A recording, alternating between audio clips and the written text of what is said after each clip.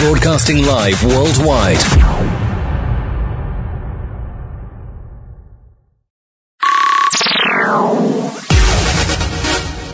Thank you for tuning in to Talkline Network Radio, America's longest-running Jewish broadcast network, the voice of the Jewish community. And now, you're listening to Talkline with Zev Brenner, America's premier Jewish broadcast on the air since 1981. Great to have with us once again our hard-working borough president of Brooklyn, known for many years, Eric Adams. Welcome. Thank you for joining us. Thank you, Zev, and it is a real pleasure to be on with you and a long-running radio show, over 40 years, I believe. I feel old. Congratulations to you. I'm getting to feel old. So how's the race coming along? It's a crowded field. You have more than 1 million that people running. Yes, it is a crowded field, and I believe that it is the proper way to exercise our democracy. It gives us an opportunity to hear a cross-section of opinions and thoughts and beliefs. And so I'm excited about it. And I enjoy, the number of forums we're doing via Zoom. We do sometimes 3, 4 a night, but it's really engaging. Are you doing actually regular old-fashioned canvassing, campaigning? I know with COVID rules it's tougher, but is that happening too? Oh, yes, it is. And we do it in a smart way, a combination of doing social distancing events. Like today, we had a protest demonstration, I like to say, with various leaders of different groups who really call out the hate crimes that we're seeing in the city, not only around Chinese Americans and immigrants, but also the anti-Semitism increase that we are witnessing in the city and other groups that were targeted by hateful speech and hateful thoughts. No, it's certainly the case. Many in the Jewish community, especially in Brooklyn, which you represent, feel that some of that anti-Semitism remarks came from the governor when they laid some of the blame for COVID on Orthodox Jewish neighbors. I don't believe the governor's anti-Semitic, but some of his remarks were insensitive. So there was a lot of feeling towards that. Your reaction to those feelings in the Jewish community in Brooklyn and elsewhere? No, so true. And, when you look at some of the attacks on even those who are part of the Hasidic community, when someone attacks a person that's wearing all black or wearing, a hat that's known for the community, they're not just attacking the individual, they're attacking Judaism because people don't distinguish between Orthodox or Hasidic or conservative or reform. They don't distinguish between that. In fact, they just attack the symbol of Judaism, and that's why we can't remain silent when something like this happens. Now, you have one of the largest concentration of Orthodox and Hasidic Jews in the world. Obviously, Rockland County, Brooklyn, Israel, but certainly such a large contingent in there. Describe your relationship with the community. Well, in America, we have the largest. We like to say we are the Tel Aviv of America, particularly here in Brooklyn. We have the largest Jewish population outside of Israel is here in Brooklyn. And I am really pleased by the long-standing relationship I have had with all the different groups in the city, but particularly the Jewish organizations and groups and people. I am well known in Williamsburg, Borough Park, Flatbush, the men and women of the Sephardic community, the Hasidic community, everyone from the Bubbas to the Zelmans to the different groups that are here in the city. We sit down together, we talk together. I spent so many days in Sukkot, so many days really honoring Passover.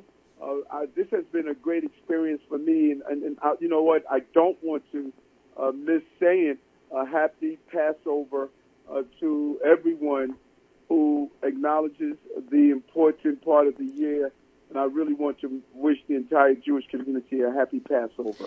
No, thank you. It's coming up faster than we anticipate. Have you able to navigate? There's so many different Hasidic groups, and you're able to navigate the different groups and the different customs and different traditions of each sect? Yes. It's all about being respectful, understanding each sect, communicating, and I think that when you do that, you prevent any landmines of just respecting each other. And I think that is probably part of the problem we witnessed during the COVID-19 pandemic. There was no clear communication and respect of the cultural norms, and that led to some of the clashes that we witnessed during the height of COVID-19. Well, the Jewish community felt the brunt of that.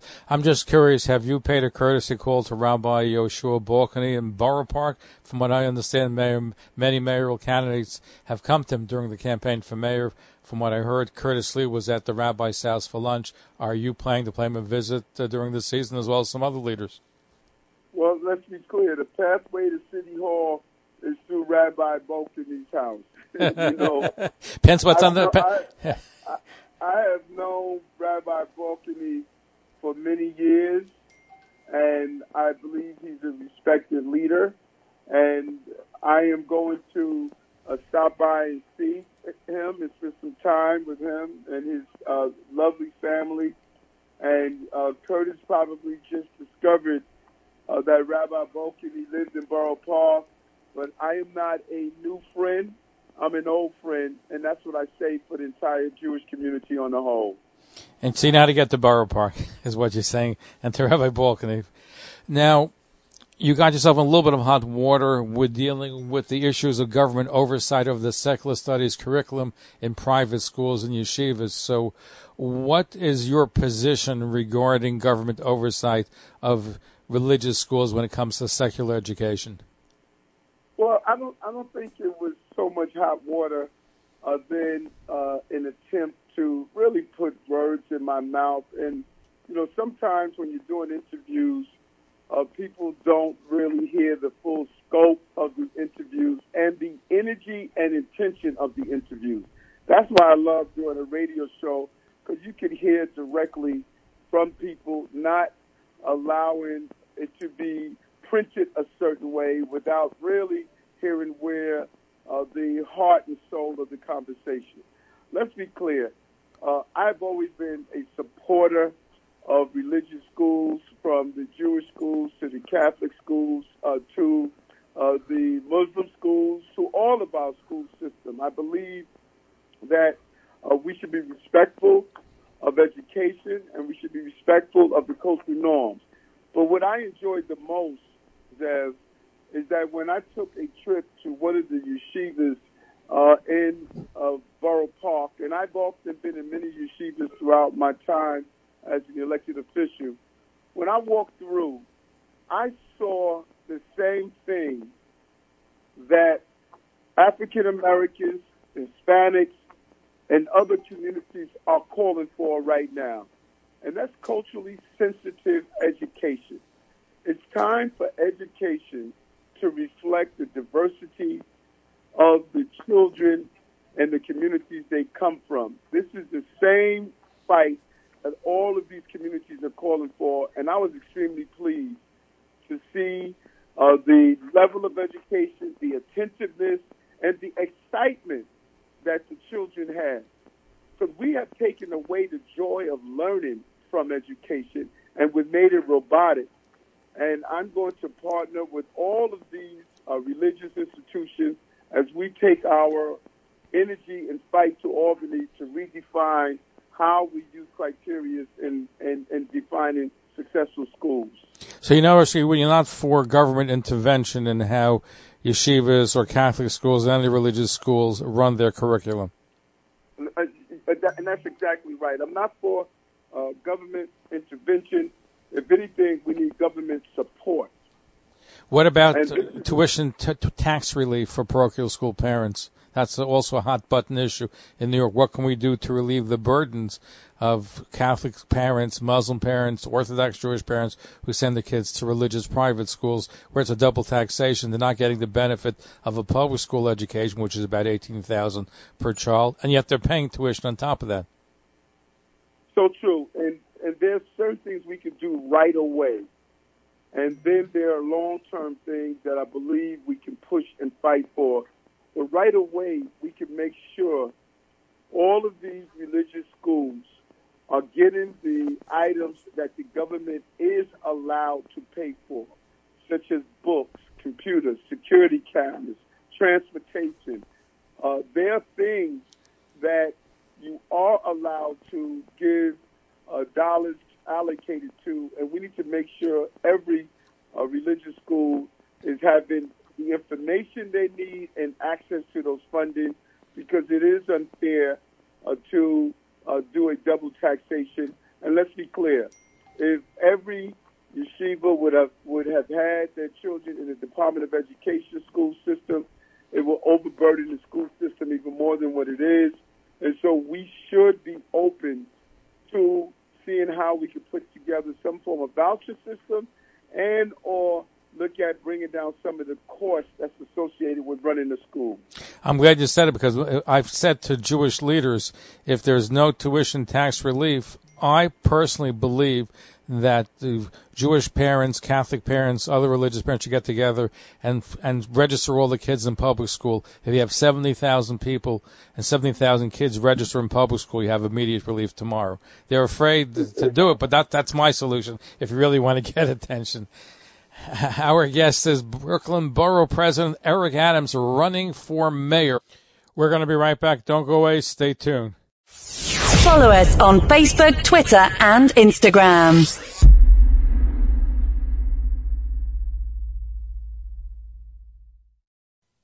Talkline Radio and TV with Zev Brenner is just phenomenal. Everybody concerned about the Jewish community should listen and watch.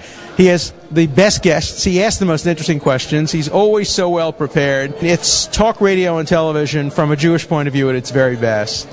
To advertise on the Talkline network and Talkline's email and social media blasts reaching over 70,000 people, please call 212-769-1925, extension 100.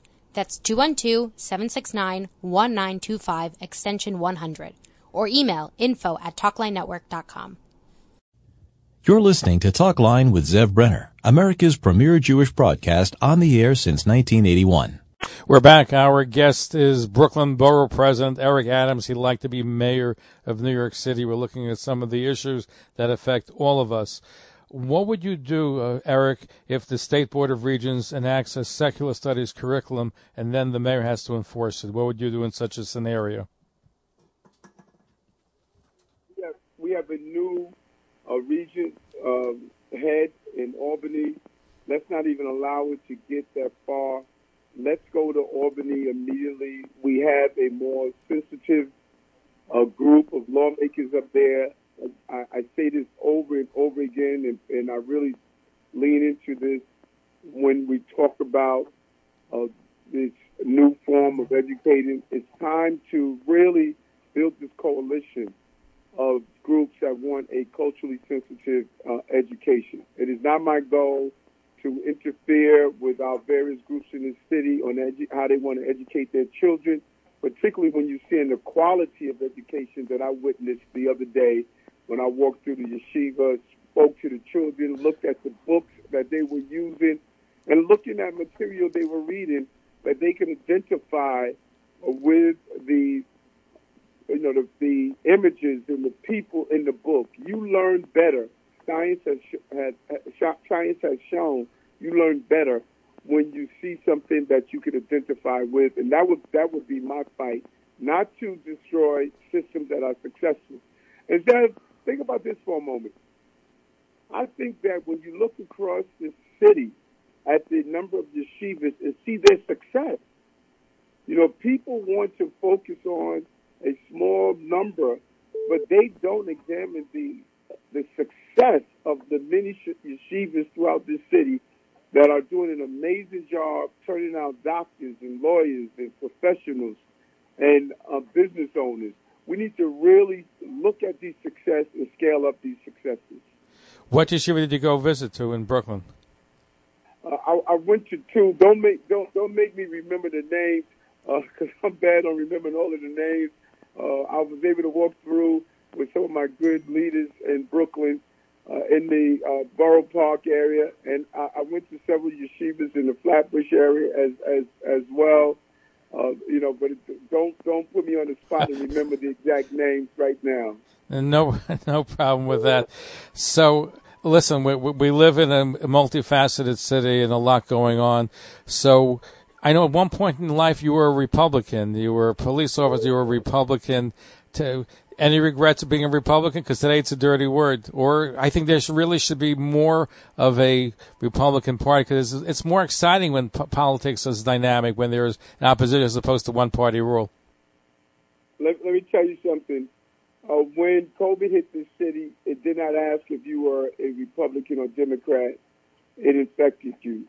When we deal with crime in our city, a person that's committing a crime never walks up to you and say, I'm going to rob you or assault you if you're a Republican or Democrat. I joined the Republican Party many years ago because I felt as though the Democrats were not doing the right thing around public safety. They were not doing the right things around education. The Republican Party or the Democratic Party of today is not the same of yesteryear, and the Republican Party of yesteryear is not the one of today. I think that what Donald Trump has done to this country has hurt this country. And I believe that at that time, that was my way of protesting what I saw the Democratic Party not doing, and wanted to say in my own way that we have to do a better job no matter what parties we belong to. No, true. Now, but the irony is that in Brooklyn you have the largest concentration of Orthodox Jews, certainly in the States. Also, the largest concentration of Donald Trump supporters in the New York area are in the same Brooklyn area. So, so you have that. You're close with the Jewish community, but they're also very big into being Trump supporters. Even today, you still have that. Did that have any conflict with yourself or any other elected officials because of that strong support? No, not at all. And I don't think there's so much Donald Trump supporters as supporters and what they believe. I think we, in some areas, you can look at that New Yorkers want. New Yorkers want a safe street. New Yorkers want quality education. New Yorkers want business development. And sometimes Donald Trump was able to give that impression that was what he was pushing for, when in fact it wasn't. The SALT tax devastated New York City. What happened to businesses in this city under the Trump administration devastated small business owners. We did not receive our support here in the city. So I think when you really look at what Trump represented, it devastated the city of New York, and anyone who's not aware of that may have a tendency to say they supported him when in fact the prior president did not support New York City at all. Well, I think if you had a conversation with a lot of the Brooklynites in your district, you'd be surprised to hear a completely different picture. We have a few moments left. What I would be remiss if I didn't ask you, should Governor Cuomo resign? No, I think at this time that we have a process in this country of allowing investigations, deliberation, and then final determination. You can't skip over the process. And what I do believe, because of the reports, they were really horrific. A chief executive should not be involved in these type of allegations. I think that he should allow the lieutenant governor to go through the budgetary process with the other legislators, and he should allow and fully cooperate with the ongoing investigation. But I am not calling for a resignation at this time. I think there's a process in place that's including the Assembly and including the Attorney General. They're both confident enough to get a full determination. Once if the impeachment is ruled on in the Assembly, it will go to the Senate, and they would do their investigation, also with the AG doing a concurrent investigation. Because I thought there was maybe be an opening to run for governor, too. So who knows what's going to happen. Not interested in that. I love New York City. Now, speaking of loving New York City, one of the great things about running for office is going to different ethnic groups and sampling some of those ethnic foods. It's a lot harder during COVID, so I'll ask you this question because you've been campaigning for a while. Any particular favorite Jewish food that you've enjoyed on the campaign trail over the course of time? Oh, there's so many, but I actually think that I have yet to go to a Jewish dinner, reception, or restaurant. It's not a Jewish meal, but you know what? You have some of the best sushi makers there is. And, you know, you always bring your sushi chopsticks when you're at one of these events. But I love the fish. What's that fish? How you pronounce it? You talking about gefilte fish? Is that what you're referring to? Yes. Love it, you know. But there's just, you know, good food is part of the diversity of this borough and moving around this borough and trying different meals and different foods. Because a lot of the kosher restaurants are suffering, a lot of restaurants in general are suffering. What can we do to help these businesses, especially in the food industry that was so devastated from COVID that I believe so many of them will never open up the doors again? Yeah, it's really unfortunate, and I think it's a combination. Part of the $6 billion that we're getting from the federal government, we need to make sure that we give real on-the-ground relief for our small businesses. The first rounds of PPP, unfortunately, went to the large business and corporations. We need to focus on our small businesses. I believe that it's imperative that we create a local banking network, that the Chamber of Commerce carry out the backroom office work for small businesses to really allow them to focus on their business. And we can do everything from relief around triple net leases to giving real flexibility and how the relief is coming from the federal government, not only to go to payrolls, but allow our small businesses to use it in a manner in which they could see keeping their doors open. And then let's stop over fining our small businesses. We can't continue to do taxation through citations. I think we should suspend all of the renewals and licenses to give our businesses an opportunity to get back on their feet. And lastly, we should use our procurement dollars better. We purchase too much of our goods and services outside the city. Let's start purchasing these goods and services from our local businesses here within the city of New York. And throughout all those fines that they got during this COVID time where a lot of business got crazy, crazy fines, right? Yes, without a doubt. I walked through Borough Park and saw and spoke with some local business owners, and they shared with me the number of fines that they received. We should have an immediate dismissal of all those fines that were issued during the COVID time. Mr. Borough President Eric Adams, mayoral candidate, thank you for being with us. Look forward to having you back again on the broadcast. Look forward to it, Zeb. And again, happy Passover to you and all of my friends and supporters and just brothers. I like to say brothers and sisters in the Jewish community. Zeb, I say this all the time. I'm not a new friend. I'm an old friend. And we've been together for a long time, from giving money to security cameras to giving ambulance dollars to the ambulance service and purchasing the ambulance to just being there year after year, fighting for the TAP dollars and so many other things. We have fought together, and we're going to continue to make this a great place to raise healthy children and families. Thank you very much. Thank you. Look forward to having you back. And try to have some matzah with your gefilte fish on Passover. Yes, will do. Take care. All right, thank you. Eric Adams here on the Talkline Network, part of our ongoing series with mayoral candidates. Thanks for listening. Talkline Network Radio, America's longest-running Jewish broadcast network, the voice of the Jewish community.